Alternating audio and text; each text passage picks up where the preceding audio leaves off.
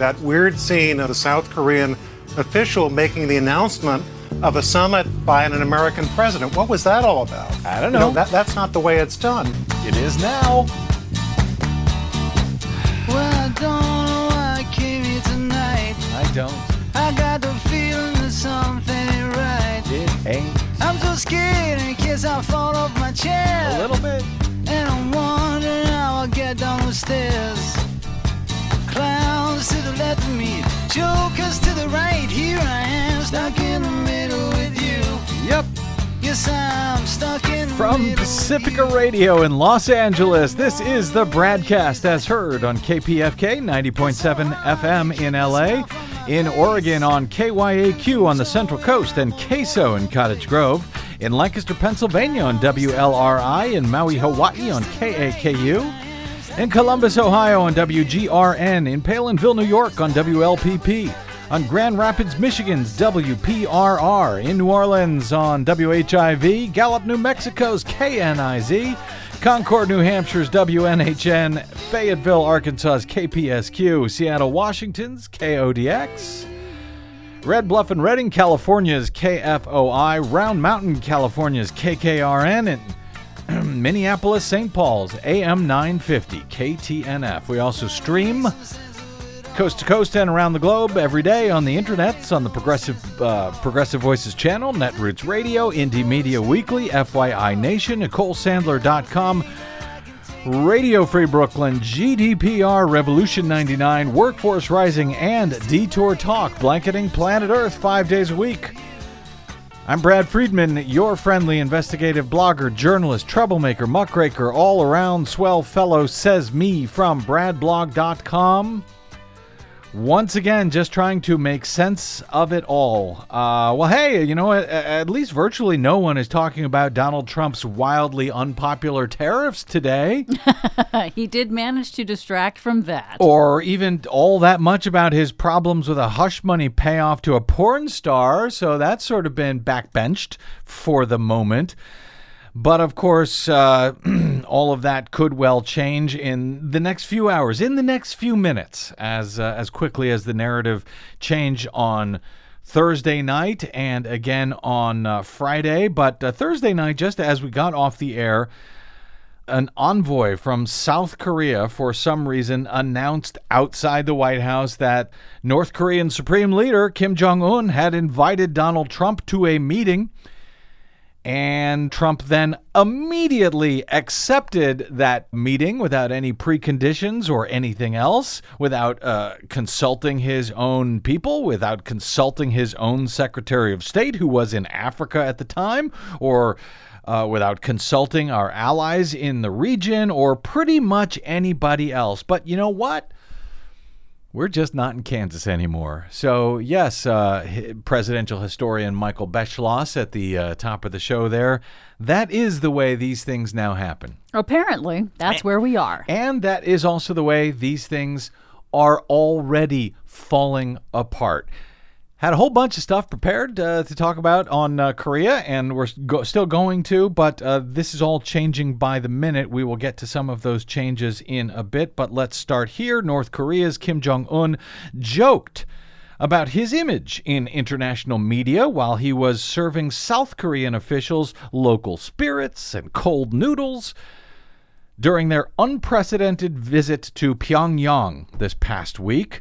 That, according to two South Korean government sources, reported by Reuters. During the meeting, Kim committed to giving up his nuclear weapons and told the South Korea officials he would like to meet U.S. President Donald Trump.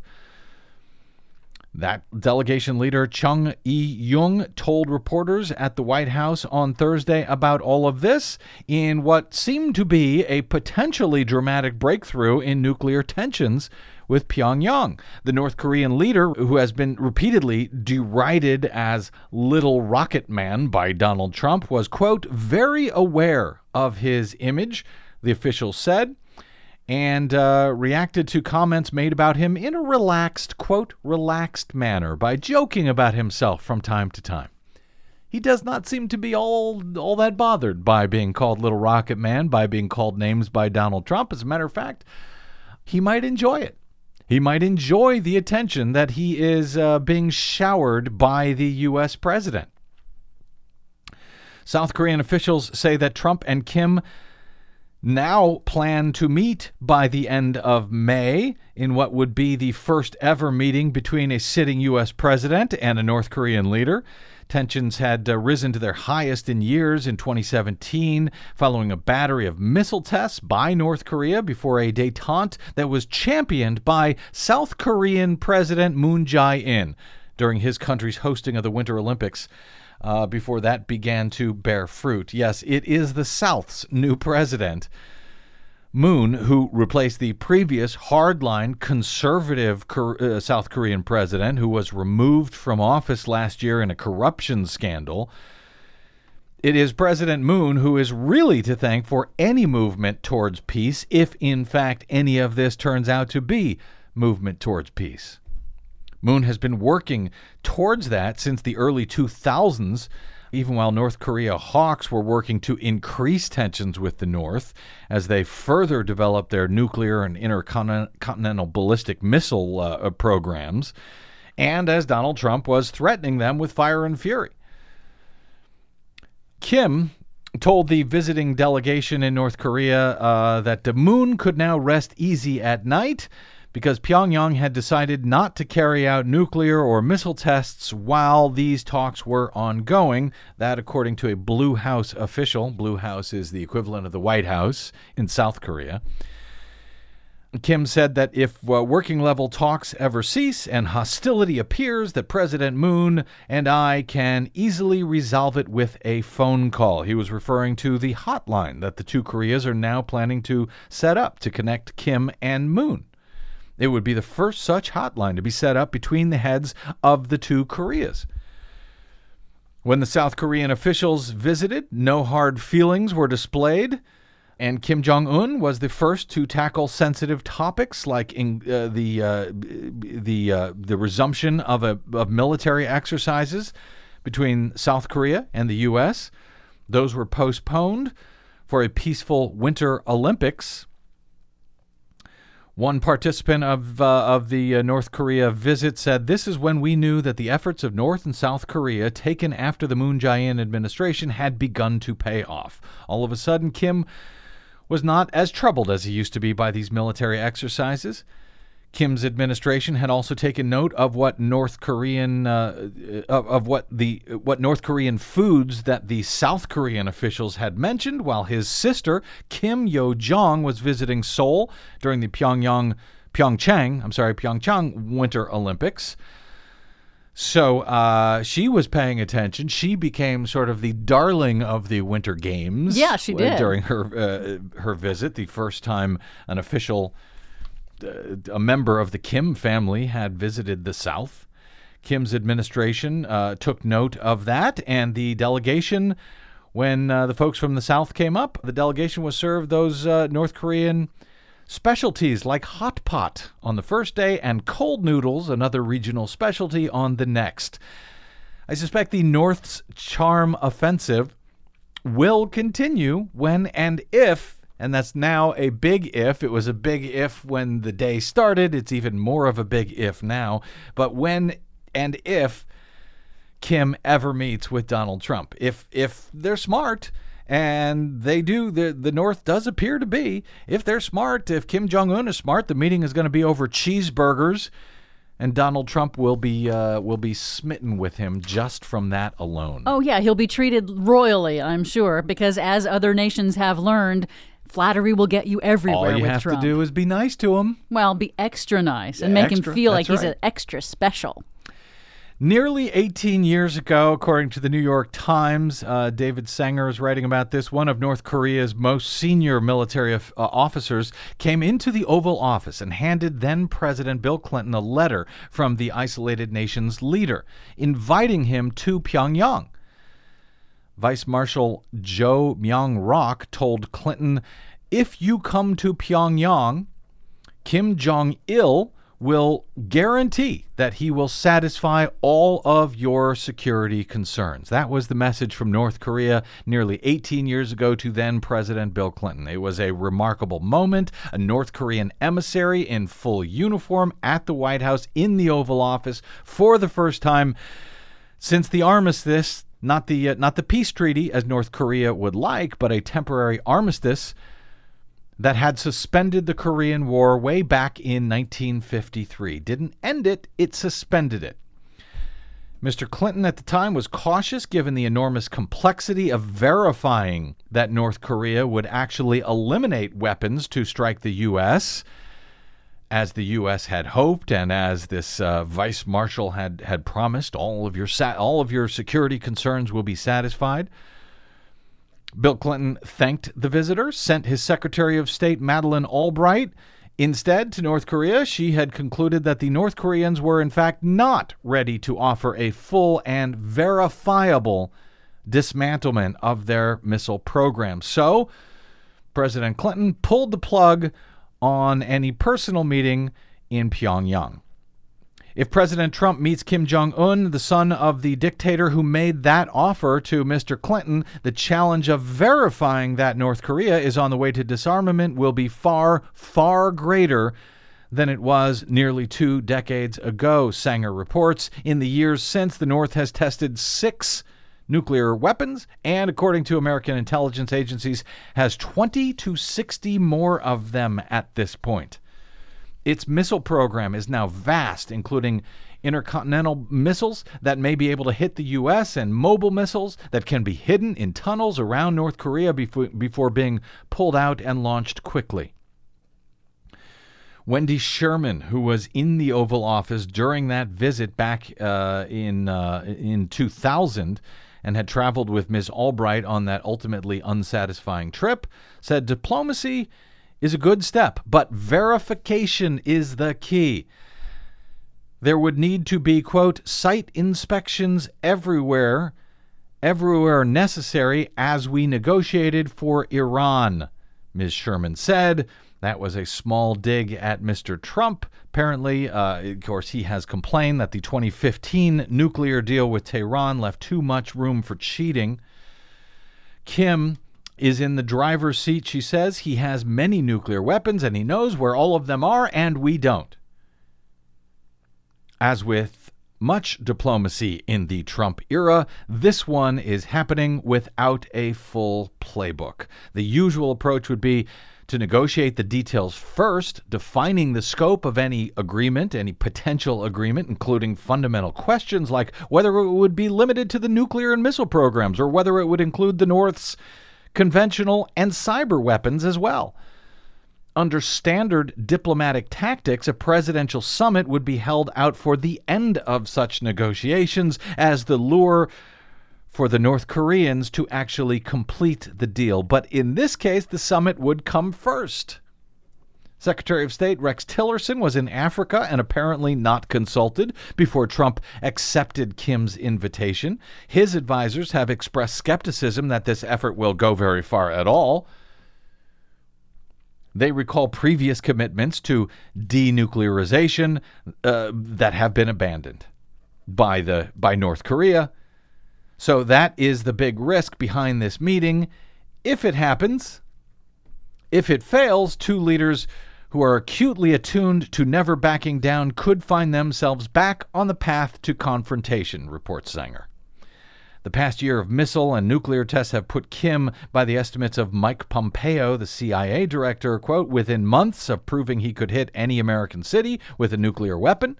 That gives the North Korean leader a plan B that his father and his grandfather never enjoyed. So he writes, the risks are many. William Perry, the former defense secretary under Bill Clinton, who handled the perilous 1994 crisis with North Korea, asked, how could we possibly verify such an agreement for dismantling all of Kim's intercontinental missiles and nuclear warheads? He said, we don't know how many nuclear weapons they even have operational or under construction. We don't know where all of their nuclear facilities are. We have never implemented a treaty that counts warheads anywhere in the world.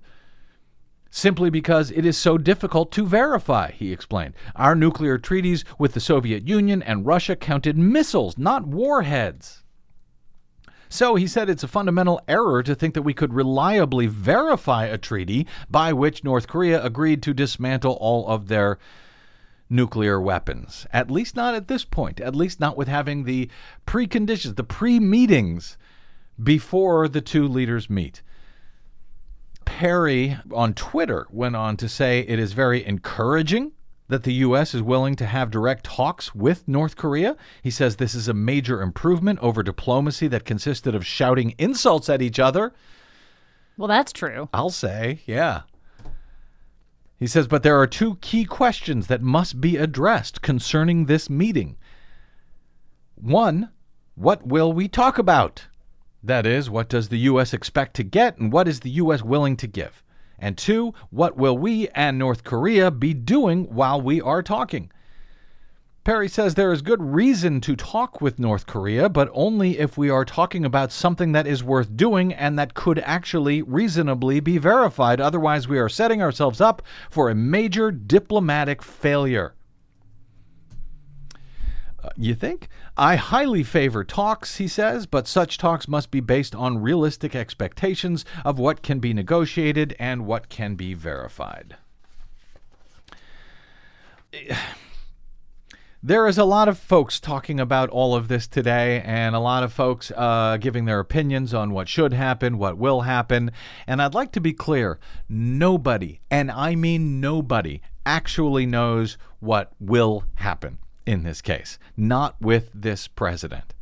We don't even know at this point, and I'll get to this, we don't even know whether he actually will have this meeting at all. It's starting to look less and less like this meeting may occur, but that was just minutes before air, because even fewer minutes before air, now it looks like the White House is insisting, yes, we will have that meeting. So, in fact, nobody actually knows if he is going to meet. Nobody knows what will happen. There are a lot of experts speaking about all of this, and the fact is, nobody knows nothing. Even Donald Trump knows nothing. Well, he's exceptionally ignorant about all of the issues that are at hand in this, and he does have the tendency to make, these dramatic pronouncements, and then the White House will walk it back, or his advisors will step in and say, he didn't mean exactly that, and then he reneges on whatever it was he said he was going to do and runs away. And then there's the question of whether he will even be the president by the time we get to May. And nobody knows that either. So basically,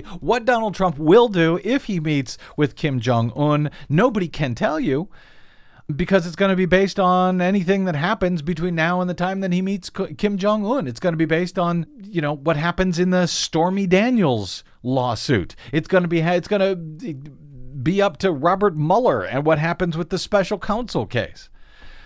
The White House has said its policy of maximum pressure and engagement was designed to use sanctions to push the regime of Kim Jong-un to the negotiating table to talk about the future of his nuclear weapons program. But now that the North Korean leader has signaled a willingness to do that, it is unclear whether the administration actually has a plan for how to respond, writes Julian Borger over at The Guardian. Actually, it's not unclear whether the administration has a plan for how to respond. It is clear they do not have a plan for how to respond. Former officials say that the administration has spent a lot of time preparing sanctions and contingency planning for military action, but little or no time planning a negotiating strategy for use if Pyongyang entered into serious talks. So they've been planning to launch a war. They've been they've been increasing the sanctions. But if all of that stuff worked in some fashion, they apparently have no plan about what to do about it.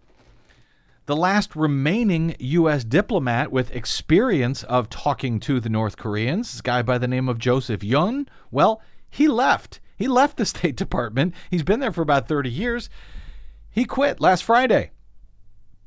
And the U.S. currently has no ambassador in South Korea, no ambassador in Seoul, since the White House withdrew the nomination of the other experienced diplomat that was available for this, Victor Cha. And they have not nominated any replacements for Victor Cha. So Yoon and Cha were advocates of engagement with North Korea. They were viewed with suspicion by this White House, where senior officials have argued for a military solution to the challenge posed by Pyongyang's nuclear and missile programs, writes Borger. Cha's nomination was withdrawn just a few weeks ago because he dared criticize a plan to carry out this so-called bloody nose strike against North Korea, a punitive strike against one of their weapons sites, under the premise that you can go ahead and bomb them and they won't fight back in any way. He was critical of that, and Donald Trump doesn't like that, so his nomination was withdrawn. Pyongyang is said to have offered to suspend nuclear and missile tests while talks were underway. These are precisely the conditions that the Trump administration had been demanding before starting talks with North Korea. Philip Yoon, a former State Department official now at the Plowshares Fund arms control advocacy group who was involved in negotiations with the North Koreans back during the Clinton administration, said that the main problem is that we don't know what the administration's policy actually is.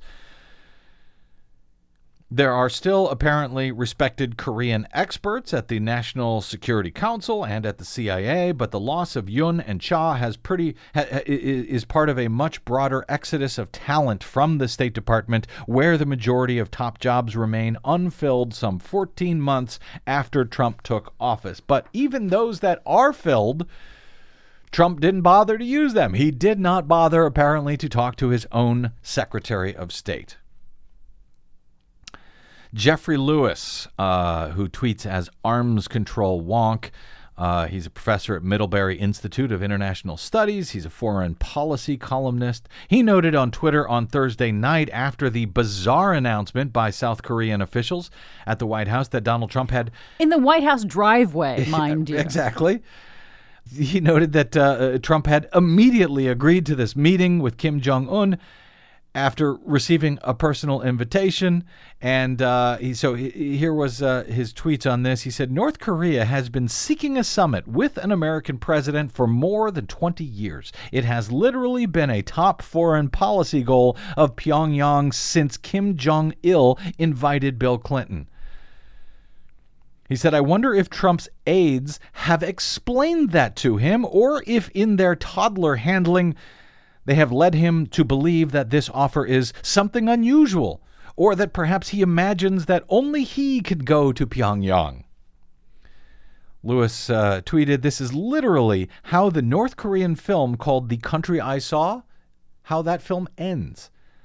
This is a North Korean film. An American president, at the end of this movie, visits Pyongyang, compelled by North Korea's nuclear and missile programs to treat a Kim as an equal. This is their fantasy. Yeah, that's their North Korean propaganda film. Been doing this for years. Yes. Yeah. And Lewis says, P.S. to be clear, we need to talk to North Korea, but Kim is not inviting Trump so that he can surrender North Korea's weapons.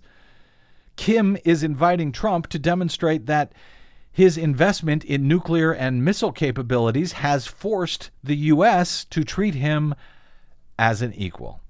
Kim is winning this one.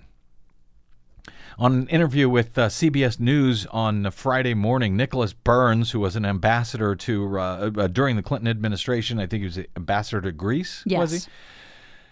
And a former undersecretary of state and the U.S. ambassador to NATO under the George W. Bush administration. He echoed Jeffrey Lewis's comments, I think, here, with his own sort of cautiously optimistic note on the potential outcome for diplomatic negotiations between the U.S. and North Korea, while warning that a face-to-face meeting is a gamble.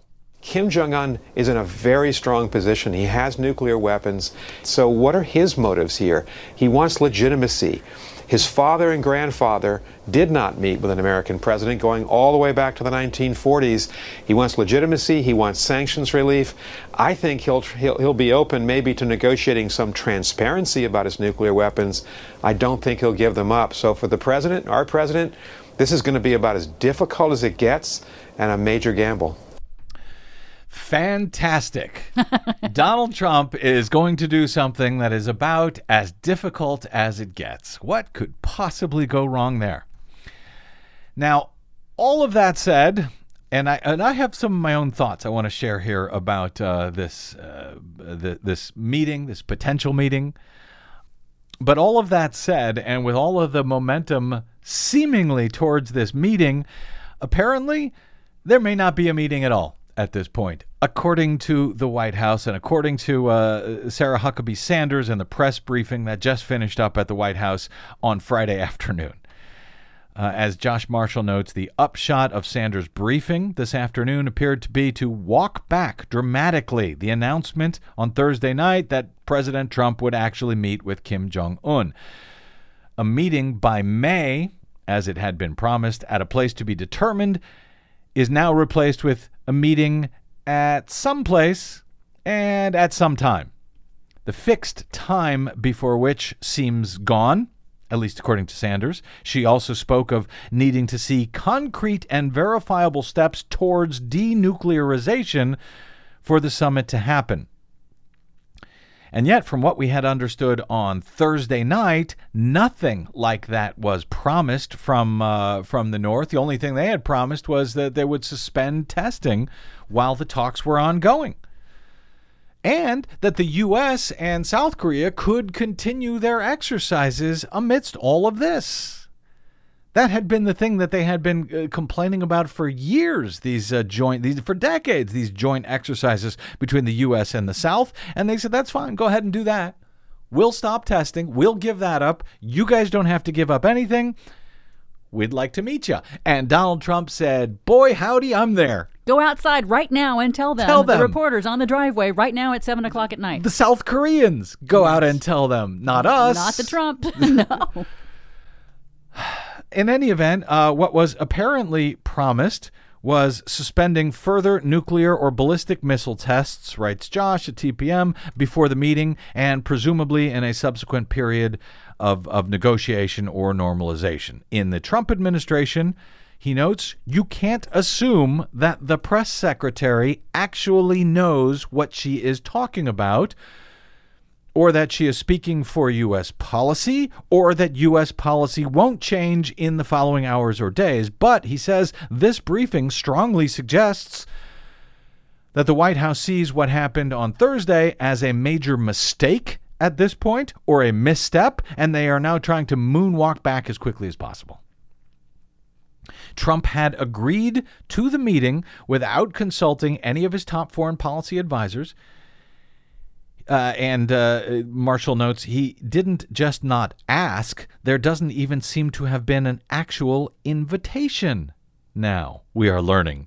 Or at least that was not what the South Koreans believed they were coming to discuss. The president, they were supposed to meet the president on Friday. They came by on Thursday. They came by the White House to sort of to debrief about the meetings that they had, about the cold noodles that they were served, and then they were officially going to meet on Friday. But when the president heard that the officials were at the White House, he said, "Oh, bring them in."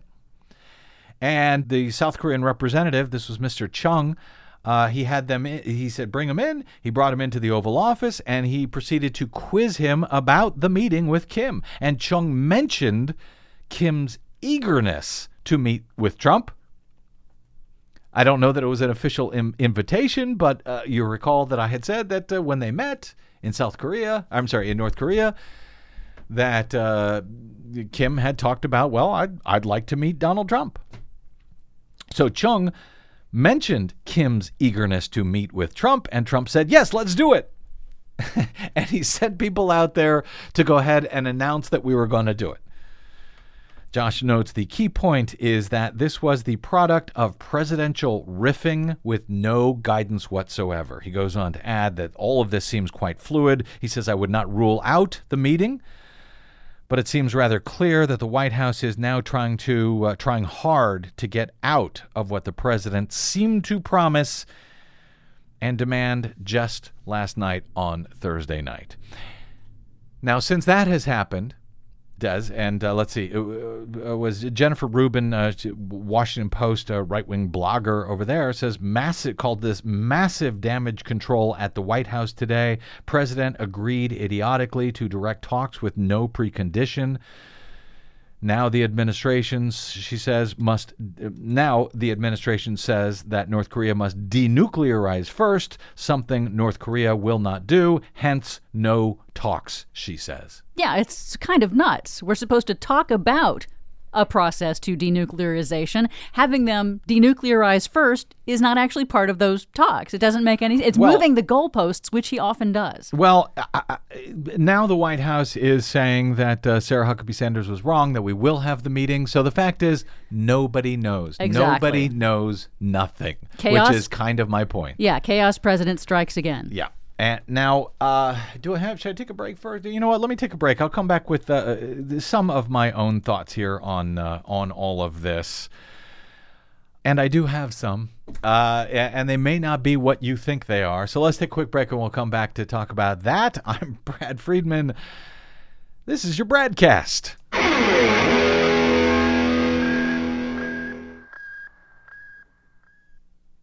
Hi, this is Desi Doyen from the Green News Report and the BradCast, both brought to you without corporate or political influence, because we rely on you to help keep us completely independent. Please drop by bradblog.com/donate today and help us stay on your public airwaves. That's bradblog.com/donate. You'll thank yourself later. I'll thank you now.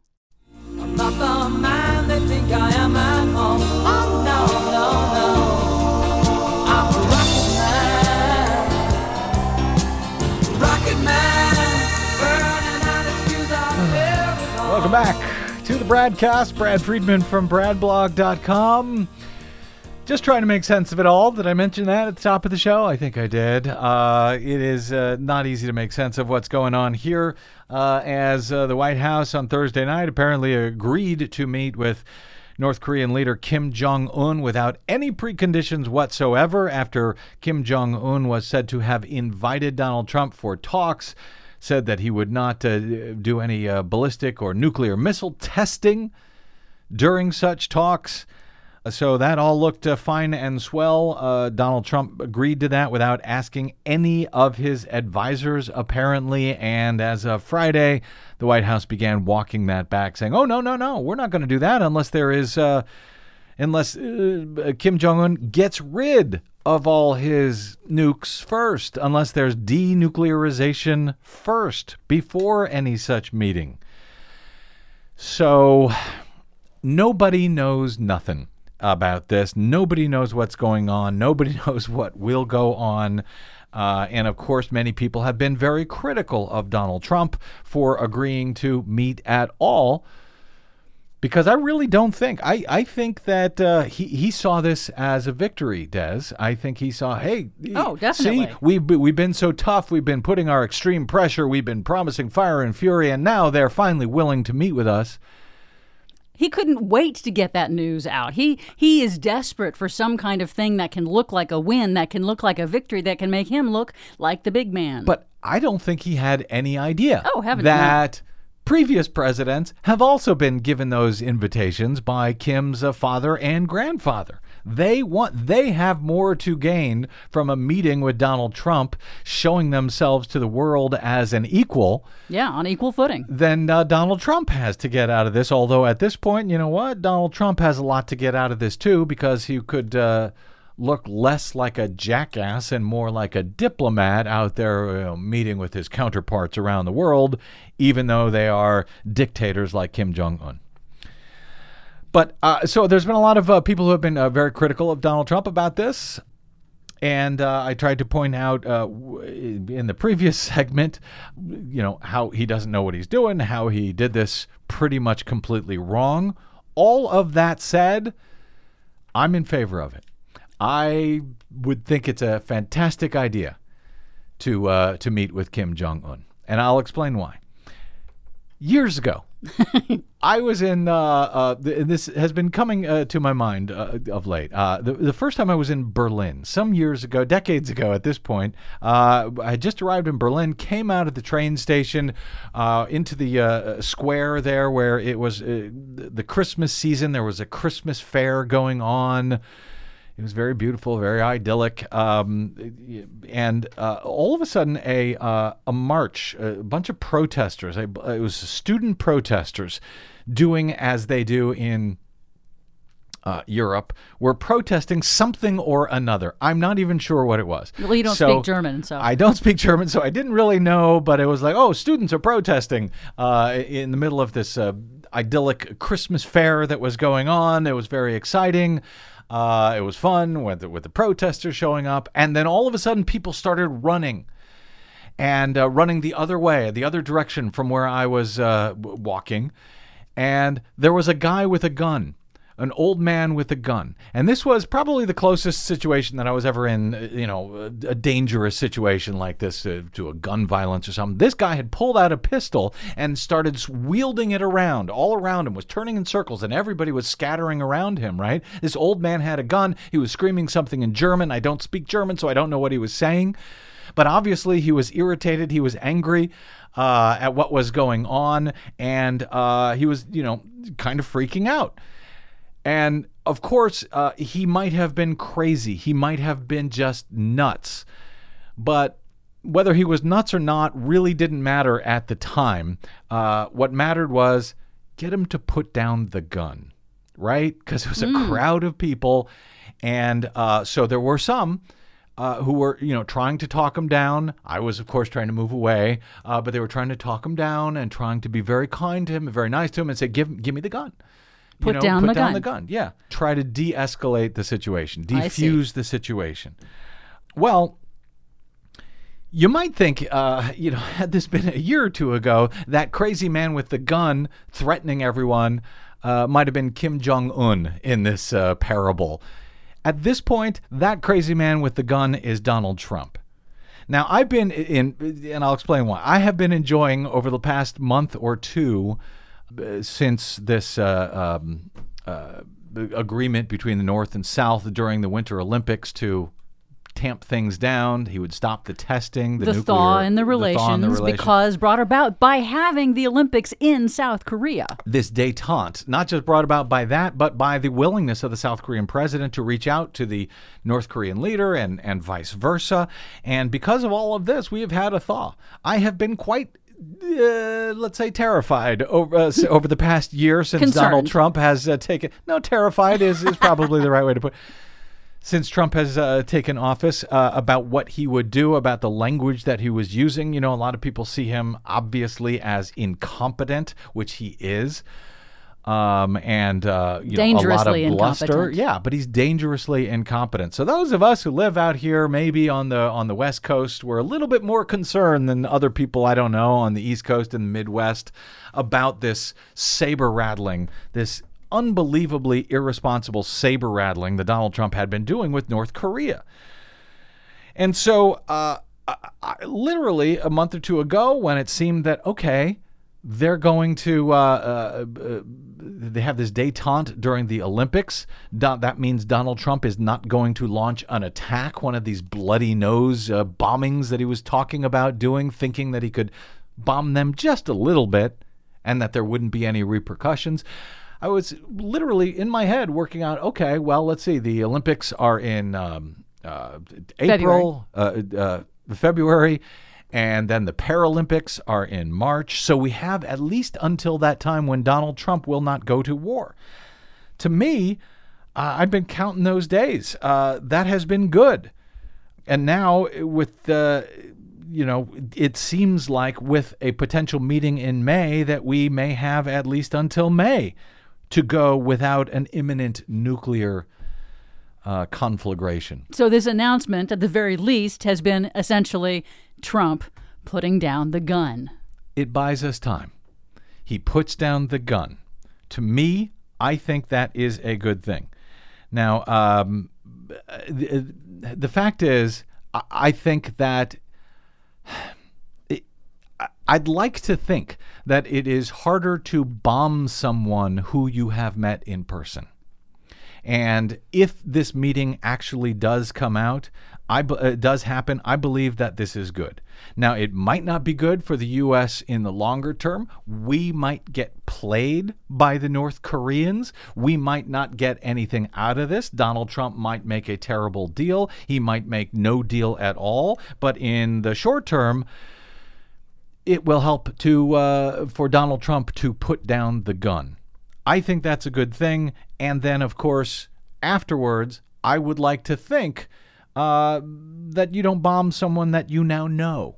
That Kim has proven to be, to those who met him, maybe not to those who he's killed, that he's in his imprisoned own family, in his own family, but to those who meet him, he and his sister have come across as very charming people. And rational.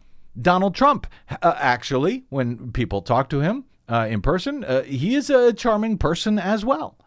So maybe these two can charm each other in some fashion, and that will help to de-escalate. We might not get a good deal out of any of this, ultimately, in longer-term geopolitical, diplomatic, and strategic goals down the road. But for now, it seems to me we are dealing with a national emergency. I say that probably once a day here on this show. This is a national emergency. We have a madman with a gun in the White House, pointing it in every which direction. Nobody knows what he's going to do. If you could talk him down, if you can get that gun out of his hand, and if you can actually get him to meet the person that he was most interested in shooting, essentially, in Kim Jong-un, I think that is a victory. And if we have to take a lesser outcome for the U.S., diplomatically, strategically, geopolitically, to me, that's better than going to war in the Korean Peninsula and what could ultimately be a nuclear conflagration. So I say this is a victory. If it happens, I'm in favor of it. And yes, if it means that we have to give credit to Donald Trump, his strategy has worked, fine by me. I'll take it.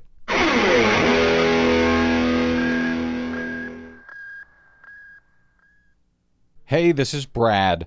Please consider supporting whichever progressive media outlet is serving you. Most, just like us, do not receive corporate or political support. We all need your support to keep up the resistance, now more than ever. From Desi Doyen and myself, thank you. Amen. Amen. Amen. Take me to church, I worship like a dog. Welcome back to the BradCast. Brad Friedman from BradBlog.com. By the way, if you disagree with my take on the fact that I think this is a good thing, Trump meeting with Kim, if that actually happens, I'd love to hear from you. I'd love to hear from you as to why you do disagree. You can drop me email if you like. I'm bradcast@bradblog.com. Maybe on our next show, we'll try to open the phone lines on some of this if possible, but I'd love to hear from you. Bradcast@bradblog.com. I think... like I said, I think it's hard to bomb someone you have met, or at least it's harder to bomb someone you have met in person.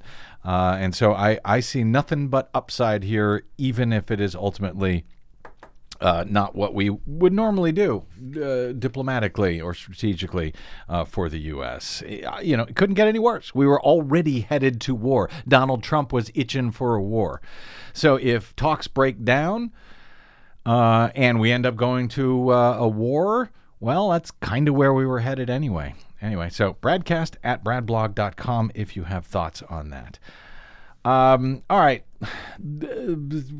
Something else entirely here. Well, sort of.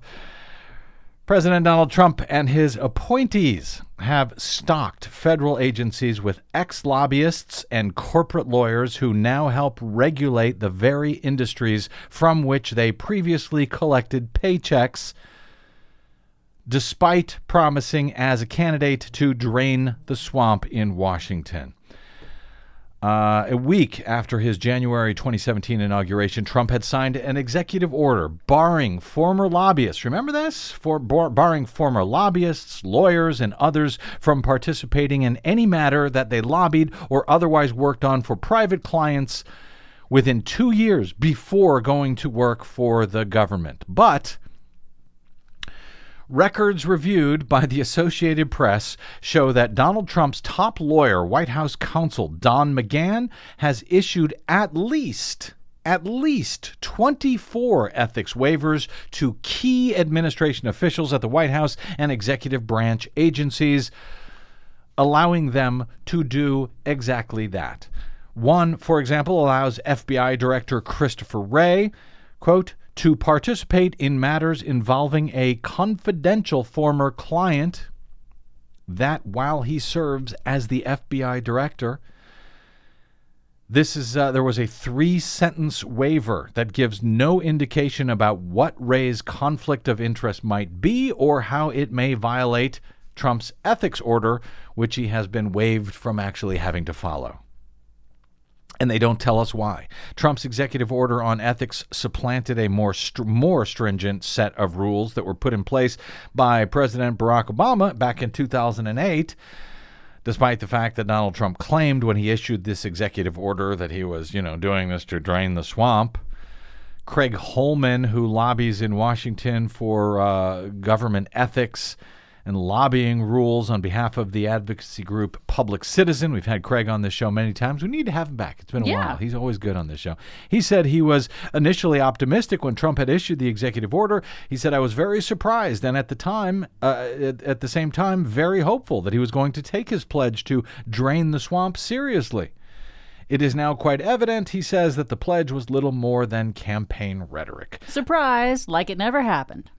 An analysis by the AP shows that nearly half of the political appointees hired, for example, at the Environmental Protection Agency. Oh, of course. Under Donald Trump have strong industry ties. Of 59 EPA hires tracked by the AP over the last year, about a third of them worked as registered lobbyists or lawyers for chemical manufacturers, for fossil fuel producers, and for other corporate clients that raise the very type of revolving door conflicts of interest that Trump promised voters that he would eliminate.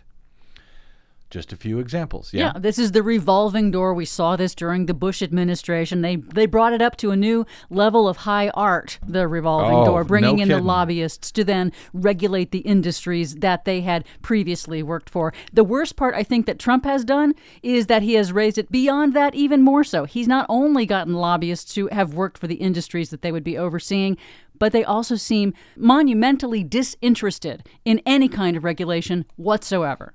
Eric Baptist is one of the top EPA lawyers, for example. He worked until 2016 as the senior lawyer and registered federal lobbyist for the American Petroleum Institute, the national trade group for the oil and gas industry. According to disclosure reports, he lobbied Congress to pass legislation repealing the renewable fuel standard, which is a competition for the oil industry because it's biofuels.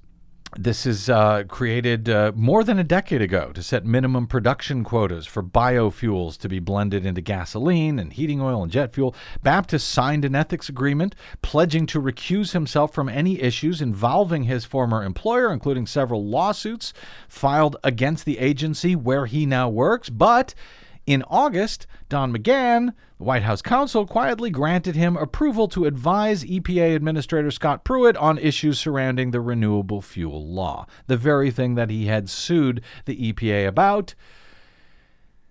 McGahn wrote that he was exempting Baptist from the ethics pledge because of his, quote, deep understanding of the renewable fuel standard program and the regulated industry, And he said that makes him the ideal person to assist the administrator and his senior leadership team to make EPA and its renewable fuel programs more efficient and more effective. More efficient, that's what they're calling it. Jeffrey Sands previously worked as a top lobbyist for Syngenta, major pesticide manufacturer. Following a request from the EPA, McGahn determined that it was, quote, in the public interest to allow Sands to work as Pruitt's senior advisor for agriculture. The list goes on and on. Agriculture Department advisor Kaylee Sachs is allowed to, quote, participate personally and substantially in matters regarding the dietary guidelines for Americans, which is a guide that offers nutritional information and recommendations. Well, McGann's waiver didn't offer much detail into the potential conflicts that her appointment would pose. But other records show that she most recently served as the food policy director for the Corn Refiners Association. There it is. The trade organization representing producers of cornstarch, corn oil, and high fructose corn syrup. And before that, she lobbied on behalf of Snack International, a trade association for snack food manufacturers. Now, she is going to, quote, participate personally and substantially in matters regarding the dietary guidelines for Americans. This goes on and on the list from the AP. It's just remarkable. Drain the swamp? Seriously? One of the commenters on the AP story said this, quote, Mr. Fox, who used to regularly raid hen houses, was granted a waiver so that he could advise Farmer John and other area farmers on hen house security. Well, yes. Without the need for a background check, previously required supervision, and in the event of lost or missing poultry, he would be allowed to lead investigations autonomously. It's kind of what it is. Well Pretty said. much the complete regulatory capture of the federal government in virtually every executive agency at this point. And once again, hard evidence of the very opposite, as if you needed it, of the drain the swamp promise that Donald Trump had repeatedly lied about over and over again on his way to become president, and that he still lies about now, still claiming he's draining the swamp. But wait, it's even worse than that. Some of these guys are not only being allowed to lobby to work on behalf of the folks that they lobbied for previously in federal agencies, some are being allowed to hold a second job and actually get paid for them even while they are working for the federal government. This is just amazing. Remember when Scott Pruitt, the EPA had removed all of the scientists on the Science Advisory Board? Yeah, they fired all the actual scientists so they could make room for industrialists. But what he said was it was because it was a conflict of interest, because some of them worked with schools that might get EPA grants and so forth. So, right, he replaced them with people who work for the industries that would be regulated by the EPA, but apparently that was not a conflict of interest. Now, this, also from the Associated Press, a key aide to Environmental Protection Agency Administrator Scott Pruitt has been granted permission to make extra money moonlighting for private clients whose identities are being kept secret. A letter approving outside employment contracts for John Conkis, signed by an EPA ethics lawyer in August, was released this past week by Democrats on the House Energy and Commerce Committee. The ethics official noted that Conkis, that his outside contracts presented a, quote, financial conflict of interest and barred him from participating in matters at EPA that would have a direct and predictable financial benefit for his clients.